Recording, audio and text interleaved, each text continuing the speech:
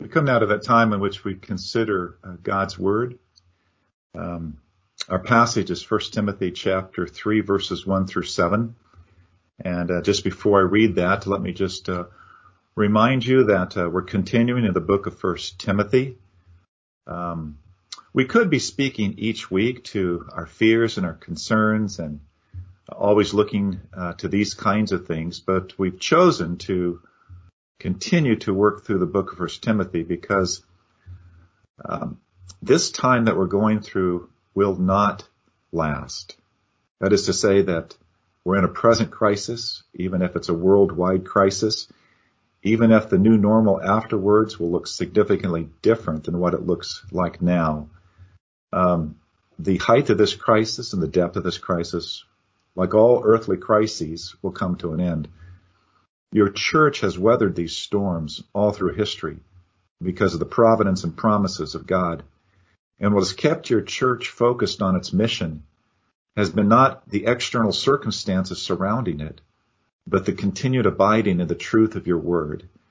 And so that is why we choose to continue to work through the book of 1 Timothy, a book designed not just to Timothy, but designed to keep the church focused on its purpose, on its mission, so that it continued to bear witness to the truth that God has given to us. So 1 Timothy chapter 3, reading these first 7 verses. The saying is trustworthy. If anyone aspires to the office of overseer, he desires a noble task. Therefore, an overseer must be above reproach, the husband of one wife, sober-minded, self-controlled, respectable, hospitable, able to teach, not a drunkard, not violent, but gentle, not quarrelsome, not a lover of money. He must manage his own household well with all dignity, keeping his children submissive. For if someone does not know how to manage his own household, how will he care for God's church? He must not be a recent convert, or he may be puffed up with conceit and fall into the condemnation of the devil. Moreover, he must be well thought of by outsiders, so that he may not fall into disgrace, into a snare of the devil. Let's pray. Father, as we come to this passage of your word, we pray as we pray regularly and faithfully that you, your Holy Spirit, would be our teacher. Guide us into your truth. Open up our minds to a clear understanding, and then motivate our hearts to want to embrace and adopt your word as truly that which directs us and how we live, that which feeds us spiritually, and that which continues to motivate us to look to the grace of Christ in everything that we do. And so we ask, may your Holy Spirit be present with us as we come to this passage of your word of God this morning. For Christ's sake, amen. I want to begin this morning with a glance ahead a little bit in 1 Timothy chapter 3 to verses 14 and 15. This is where Paul says to Timothy, I hope to come to you soon, but I'm writing these things so that if I am delayed, or if I delay, you may know how one ought to behave in the household of God, which is the church of the living God, a pillar and buttress of the truth. Now, what ought to catch our attention about Paul's statement is how he connects the right conduct of the truth, how the church is supposed to behave, how the church is supposed to conduct its ministry, how the church operates, maybe how the church is led and serves. He ties all of this to the description of the church as the pillar and buttress. Many translations will say foundation of the truth. He ties those things together. In other words, if you want to find truth in this world, forget the greatest philosophies of history. Forget the most recent theories of modern physics. Don't think you'll find it at Harvard University. But look to the message and the scriptures which belong to those who follow the Lord Jesus Christ, what belongs to the church. So in light of what Paul says here, can we have a ho-hum attitude about how the church is structured and organized? Well, not really. Because a ho-hum kind of attitude, a kind of indifference to how the church is organized and structured, really misses the seriousness and significance of the fact that Christ has designed the structure of the church for the good of the church in order to promote and protect the very purposes of the church for which he died. Now, with respect to seriousness, the seriousness is found in the fact that there are fierce wolves and twisted teachers out there who want to come against the church. We find this mentioned in Paul's first recorded message to the Ephesians. We've looked at this before. It's in Acts chapter 20. But specifically, I want you to consider verses 29 and 30. Paul writes these words, "I know that after my departure, fierce wolves will come in among you, not sparing the flock. And from among your own selves will arise men speaking twisted things to draw away the disciples after them." So, fierce wolves, twisted teachers, twin dangers of men who are going to wage war, spiritual warfare, against the good of the church. Now, with respect to significance, Paul anticipates this double danger by what he says to the elders. This is actually in the previous verse. It's the earlier verse, verse 28. So what he says to the elders in light of this double danger is this: pay careful attention to yourselves and to all the flock in which the Holy Spirit has made you overseers to care for the church of God, which he obtained with his own blood. So the answer to what endangers the flock of Christ is faithful elders. Elders who oversee the flock, elders who do the faithful work of faithful shepherds. Now that is why we can't have a lazy or indifferent attitude about how the church is organized and how the church is led spiritually. There is a God-given design in order to protect and to promote the church and the mission of the church, the very church which Jesus Christ bought with his own blood. So this morning, my main concern is to look at the fact that there's this double danger and to then recognize how the structure of the church that we have here addresses that kind of danger. So I can state it this way. Because of wolves from the outside and twisted teachers from within, Christ has given to his church shepherds who are to oversee the care of the flock. And I want to approach the text this morning from that perspective. And I want to look at three specific things that we can find that illuminate and open up this text for us. The first is that Christ gives his church shepherds. Then secondly, Christ sets forth their qualifications. And then thirdly, Christ himself defines their calling. So we'll begin with the first point, that Christ gives his church shepherds. Now, the point ought to be obvious as we come to the text here, because the structure of the church, that the church at Ephesus that Paul is writing to Timothy about, the structure of that church has been in place for a long time. Clearly, 5 to 7 years earlier, at least 5 to 7 years earlier, when Paul makes his last visit and calls for the elders of Ephesus to join him at Miletus, that structure was already in place. The elders were already there. They were functioning. They were doing what they were supposed to be doing. So what Paul is writing to Timothy here isn't starting something new. It isn't beginning something new. It's far more in the manner of rehearsing and repeating what the church has already been taught, what the church ought to know, but apparently the church is slipping away from some of these things. Perhaps that's why we've earlier had to deal with the spiritual warfare involved in the church for Timothy in terms of the bad teachers and bad teaching. So Paul is writing here to bring the church back into line. It's very much the epistle of 1 Timothy is a corrective kind of an epistle. And he points out that this is Timothy's primary job. Your job, Timothy, is to bring the church back into line. Bring the church back to function the way it's supposed to function. Address the things that need to be addressed. Repair the things that need to be repaired. The church has to be led back into its pattern of right conduct in order to protect the church's purpose. It's the pillar and the foundation of the truth. So verse 1, what Paul says here, already has a tremendous amount of context for the church at Ephesus. So here is what the church already knew. That the term elder and then the term overseer, which in the King James tradition would be bishop, and then the word shepherd, which in older translations are sometimes translated pastor, that all of these three terms all describe the same leadership role in the church. They are interchangeable terms.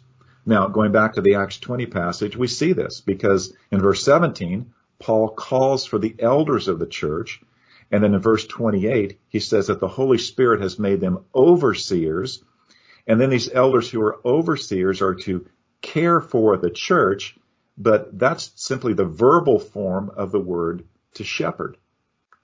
And the rest of the New Testament shows the same interchangeability of these three terms, these three ideas, elder, overseer, and shepherd. Here's an example.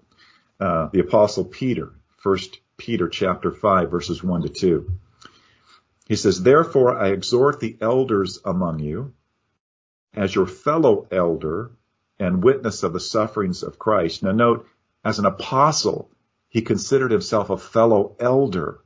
That's important. "And a partaker also of the glory that is to be revealed." Then he goes on to say, "Shepherd the flock of God among you, exercising oversight."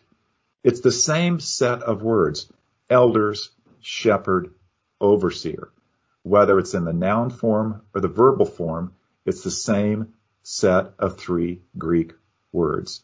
Now, this is the first thing that the Ephesians understood when Paul writes these words to Timothy. Now, there's a second thing that the Ephesian church understood, and that is this.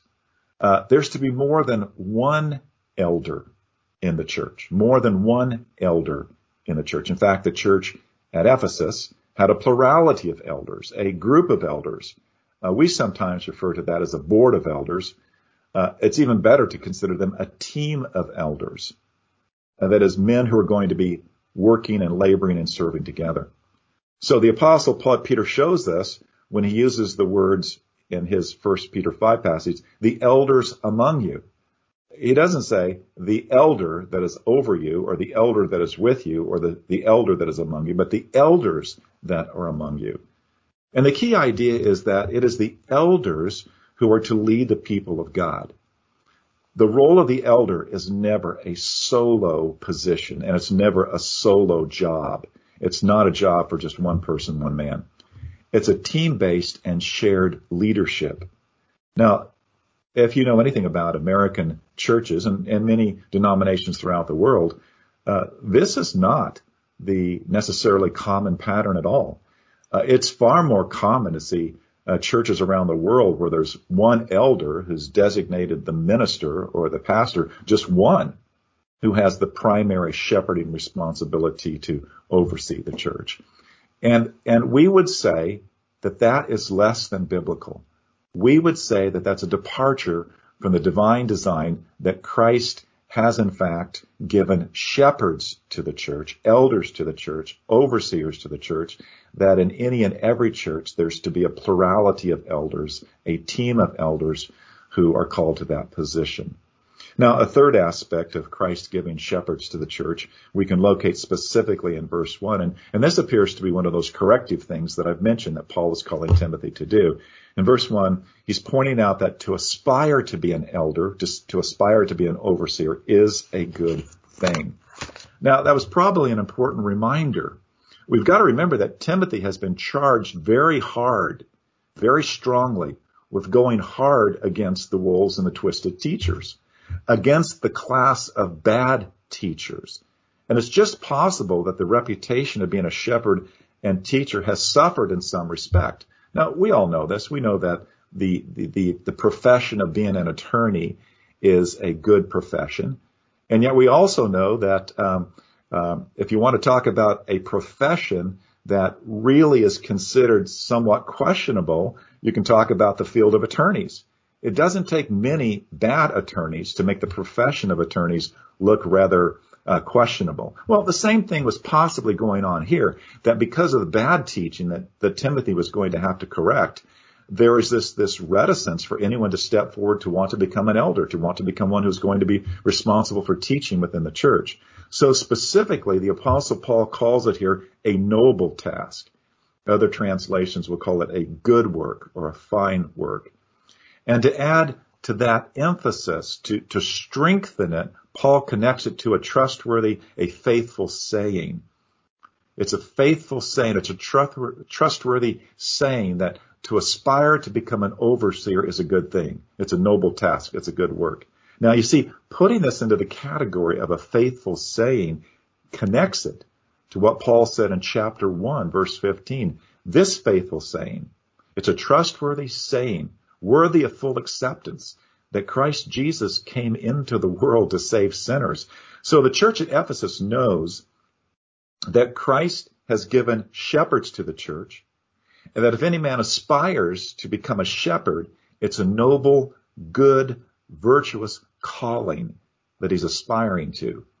That it's really serious ministry business because of the fierce wolves and the twisted teachers that are attacking the church and subverting the truth. Now, the second point is that in this passage would be that Christ himself sets the qualifications for those who would be overseers, those who would be elders within the church. Now, that's what Paul is doing in these seven verses for the most part. And if you remember, as we read through them, what Paul focuses upon is far more of the nature of what an elder is to be in terms of his character, rather than what an elder is supposed to do in terms of his function. The emphasis is upon being the right kind of person in terms of one's moral character. And further, what Paul writes here, we need to know, is far from being an exhaustive description. Other parts of the New Testament would add to the picture here. Even other parts of 1st and 2nd Timothy would add to what an elder and a shepherd and an overseer is to be like in terms of qualifications. But certainly, the things that Paul writes here must be looked at as necessary conditions. They're not everything that an elder ought to possess, but anyone who would aspire to be an elder or a shepherd must at least meet these qualifications. They're essentially necessary to the calling to being an elder. Now, as sort of a helpful device to teach this or to help us to see it better, I want to put these qualifications here into 5 categories. These are my categories. Someone else might organize them differently, but I think they're helpful to see what is going on here in terms of Paul's description. Now, we don't have time to look at each of them exhaustively, so I have to treat them in somewhat of a summary kind of fashion. I would say the first category that we ought to note here would be preconditions or pre-qualifications, or what we might call prerequisites. In other words, a man shouldn't aspire to be a shepherd. He shouldn't seek to be an elder if he doesn't already meet these qualifications. So Paul gives us 3. The first would be that of being a male. And Paul has established that in chapter 2, specifically when he talked about what is restricted to women, and that the women can teach generally. They are restricted from teaching in a manner that exercises specific authority. And we noted that, therefore, that teaching authority is restricted to those who essentially are called to be elders. And so you've got to be a man, you've got to be a male in order to become an elder in the first place. Secondly, though, if you look down to verse 6, you'll see that it's not a recent convert. There's a danger of conceit. Think about this for a moment. How often has the Christian community promoted an athletic celebrity or a movie star celebrity to a very high profile very soon after the person has become a Christian? And we've seen cases where when that is done, these people crash and burn. The conceit that can come from thinking they're that important to the kingdom of God as a recent convert can be deadly to their spiritual life. The devil can use that to bring them down. Thirdly, though, elders must have a good public reputation as well. So that's stated in verse 7. And you might think of this way. I'll say, so you want to become an elder. Do you have any skeletons in the closet? You don't have a past criminal record that nobody knows about, do you? You don't have some questionable business practices that someone might know about. The point is that to be an elder, you really have to have a good reputation, especially from the time that you became a Christian. It isn't that someone who has gone to prison can never be an elder. It isn't someone who one time had bad, questionable practices, business practices, couldn't become an elder. They would have had to address those things in such a way that even the public would understand that they paid their dues, they've repented of those things, their character is now where it needs to be. So elders need to have a good public reputation. We go on to the second category. We might call this category family life. Paul speaks to a few things here with respect to family life. And the first is verse 2, husband of one wife. Now that phrase has generated books. People have raised all sorts of questions about what does that really mean? Does that mean you have to have a wife? In the ancient church, sometimes that was basically thought, yeah, you have to have a wife. Well, did that change during the dominance of the Roman Catholic Church? No, you shouldn't have a wife. It's rather strange how this has been treated. But we know that Paul was unmarried. So was Timothy. So it doesn't mean that you have to be married. Does this mean you can't be divorced and remarried? Well, no. There are biblical grounds for divorce. There's biblical grounds for remarriage. So someone could be divorced and remarried. No, that's not what it's talking about. Rather, the simple and direct understanding is this. If a man is married under the conditions of being married, he must be biblically and lawfully married to only one wife. Now, in the New Testament world, bigamy and polygamy were practiced. This would exclude any man who happened to have more than one wife. It also eliminates how some people during this time lived together as man and wife, but they weren't formally man and wife. They weren't lawfully, properly married, either culturally or biblically. So it's really a statement that a man must be moral in this area of his life, that he must live in accordance with the sexual morality of the Bible in every way. Then a second characteristic, verse 4. A good manager of his household. This speaks to family life again. A good manager of his own household, including what we would call obedient children. The idea is that the home and the family life provide a good indicator of how a man is going to function as an elder. And verse 5 puts it this way. If he cannot take care of his own family life, how will he properly take care of the church? That there is a definite correlation between a man being a good husband and one who properly manages his family and household and how he's going to function as an elder within the church. The category 3 we could call sort of a lifestyle category. Paul mentions in verse 2 hospitality, being hospitable, the practice of hospitality. Now, let me mention something here. There's a definite context here in the biblical world. During the Greco-Roman period, during the New Testament period of time, increasingly there were Christians who were persecuted, who were driven away from their homes, as they were at the beginning of the church. Many believers in Jerusalem were driven out, were scattered. So it was the responsibility of Christians generally, but elders in particular, to take these sort of vagabond Christians, traveling Christians at the time, enter their homes, to take care of them during the time that they might need to reside there before they might move on. And it was also the case that many of those who were called to the ministry were itinerant. That is, they were evangelists and church planters going around from place to place. And so elders particularly were called to open up their homes to house them during the time that they might be visiting and ministering in their own churches. It has its implications for us today, too, that we as elders need to have a definite hospitality toward people within our church family and toward others.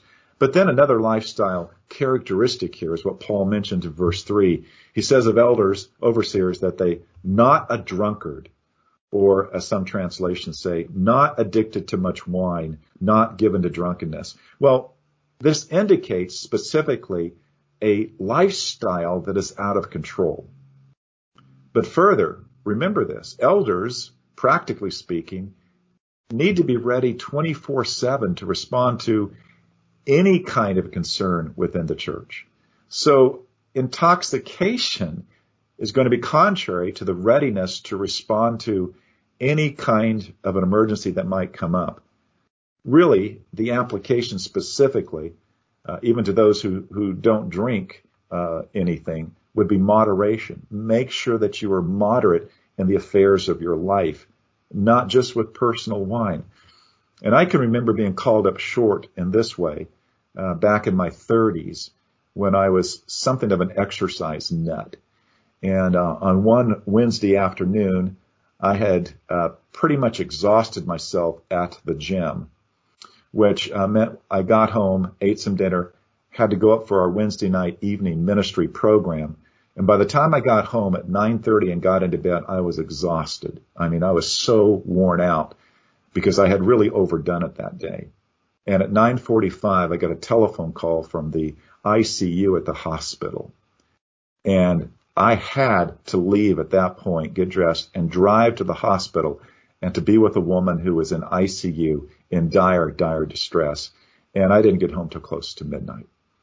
I realized then that I had overdone it, that I hadn't been moderate in my approach to things, and it had really almost kept me from being able to do what I was supposed to do. So lifestyle habits need to be those that are proper to the calling of being an elder. Fourth category, spiritual giftedness. It's the only spiritual gift that is mentioned in this list, and it's the ability to teach.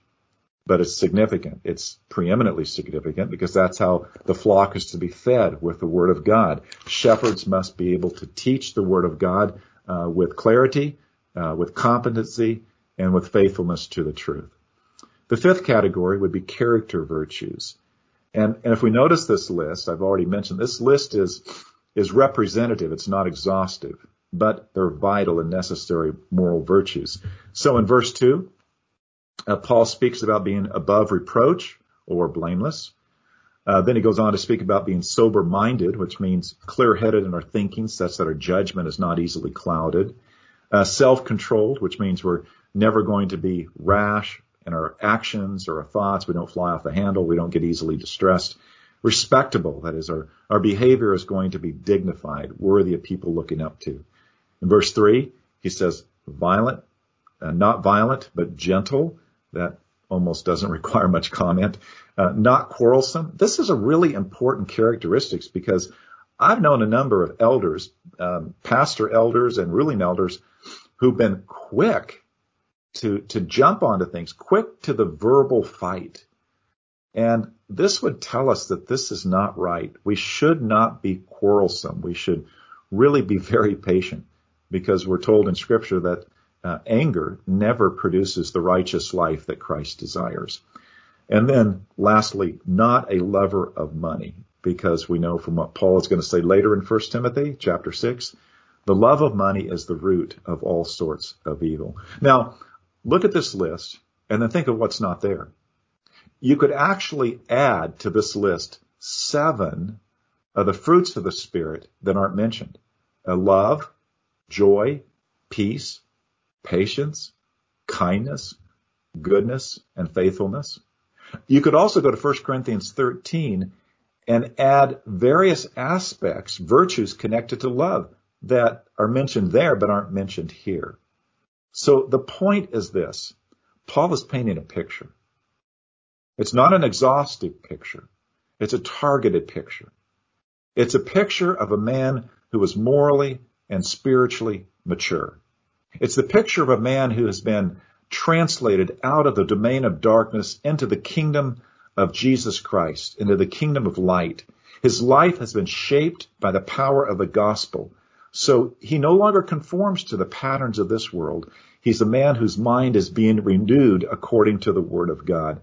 He's someone who is capable, as Paul says in Acts 20:28, pay careful attention to yourself and to all the flock. Careful attention to yourself. Someone who guards his own life morally and spiritually, which enables him then also to likewise keep watch over the people of God, to promote and to protect godliness and truth. Now, our last point. Christ defines the calling that we see presented as those who would aspire to be overseers. Most of what Paul says, as we noted, verses 2 to 7, focus on the qualifications. But what we would understand about the calling is not anything that's really new to the church at Ephesus. They have already been taught about the calling of those who are elders and overseers to be preeminently shepherds. So going back to Acts 20:28, when Paul says to the elders there, pay careful attention to yourself first. Secondly, he says, pay that same attention to all of the flock. But then thirdly, he says, to care for the church of God, which he obtained with his own blood. The verb there, to care for, is the verb to shepherd. That's the key idea. That's the key calling of those who are elders and overseers. It's the calling to shepherd. It's the calling to take care of. Now that includes everything that a shepherd would do. Think about this. Shepherds are to feed their flock, lead their flock, guide their flock, guard their flock, and protect their flock. And that means this is the main calling of elders. Elders are to shepherd the flock of Christ in this way. Now, the church at Ephesus already knows this because the letter to the Ephesians is earlier than 1 Timothy. So if we were to look at Ephesians chapter 4, 11 and 12, we see what Christ gave to the church in these words.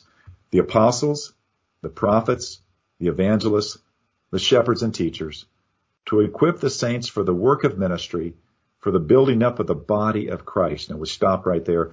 We don't have time to reteach what we taught during our Ephesians series about this significant passage. So we have to lay aside the role that is played by apostles, prophets, and evangelists. We have to set them aside and just look at this phrase, shepherds and teachers. Now I want us to understand that most translations in the past have said pastors and teachers, but the ESV has done everyone a big and huge favor. Spiritually, doctrinally a favor here. Going back to the Greek, what does the Greek state? In this phrase, it states shepherd. But also notice the and that connects shepherds and teachers, because that and functions just like a hyphen would in the English. That and joins shepherd and teacher together as a compound idea. It's not speaking to two different categories. It's speaking to one category, a compound idea, one role combining two ideas, the function of shepherd and teaching together in one particular person. That's the calling of the elders. They are called to be shepherd teachers who are to feed the sheep, lead the sheep, guide the sheep, guard the sheep, protect the sheep. And they do this primarily through the Word of God. The primary calling of elders is to feed the people of God with the Word of God.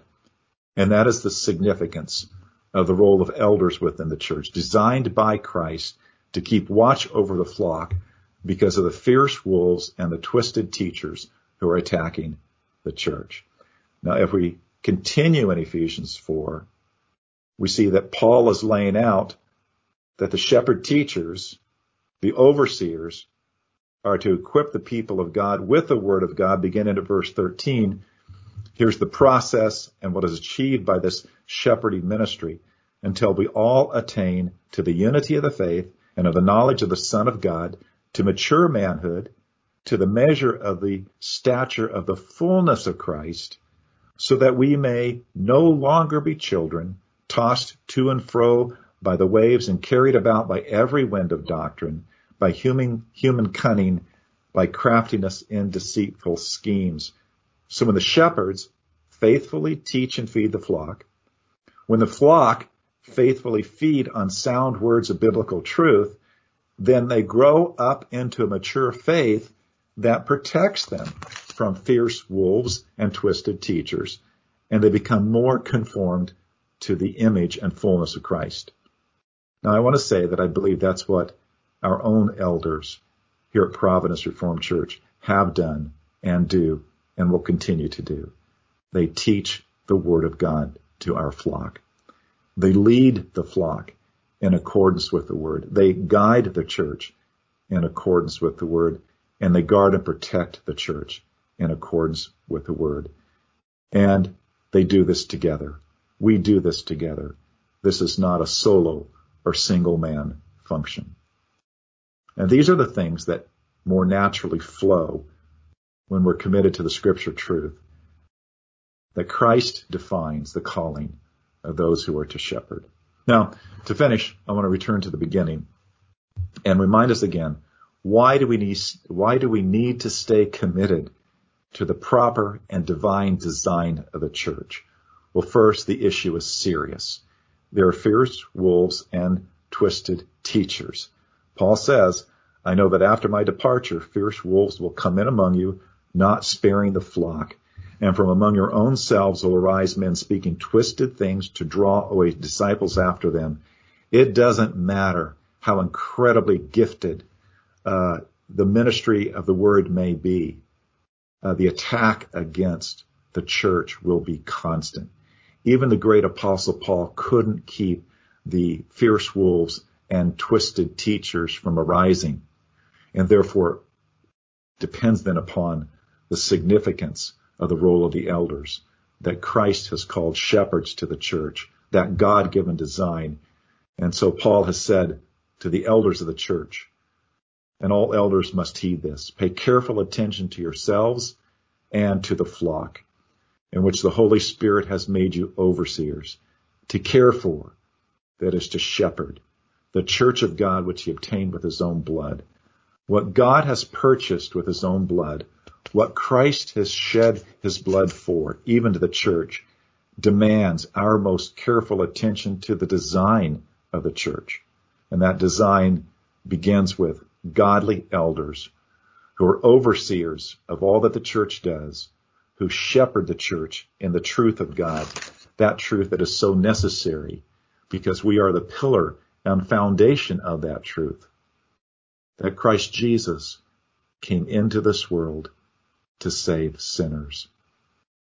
Amen. Let's pray. Our God and Father, we thank you for your word, and remind us again that the business of the church is your business. The ministry of the church is your ministry. And how we conduct that ministry is according to your design that you've given to us. May we be faithful to do so. Because, Father, we pray that in this world that has lost the truth, you have designated the church of Jesus Christ as the pillar and foundation of the truth. What a weighty responsibility all of us have as Christians. What a weighty responsibility the church has to bear witness to this world. And therefore, what a significant role and responsibility the shepherds of the church have to teach this truth faithfully to your people. May it be so. May we do so. In Jesus' name, amen.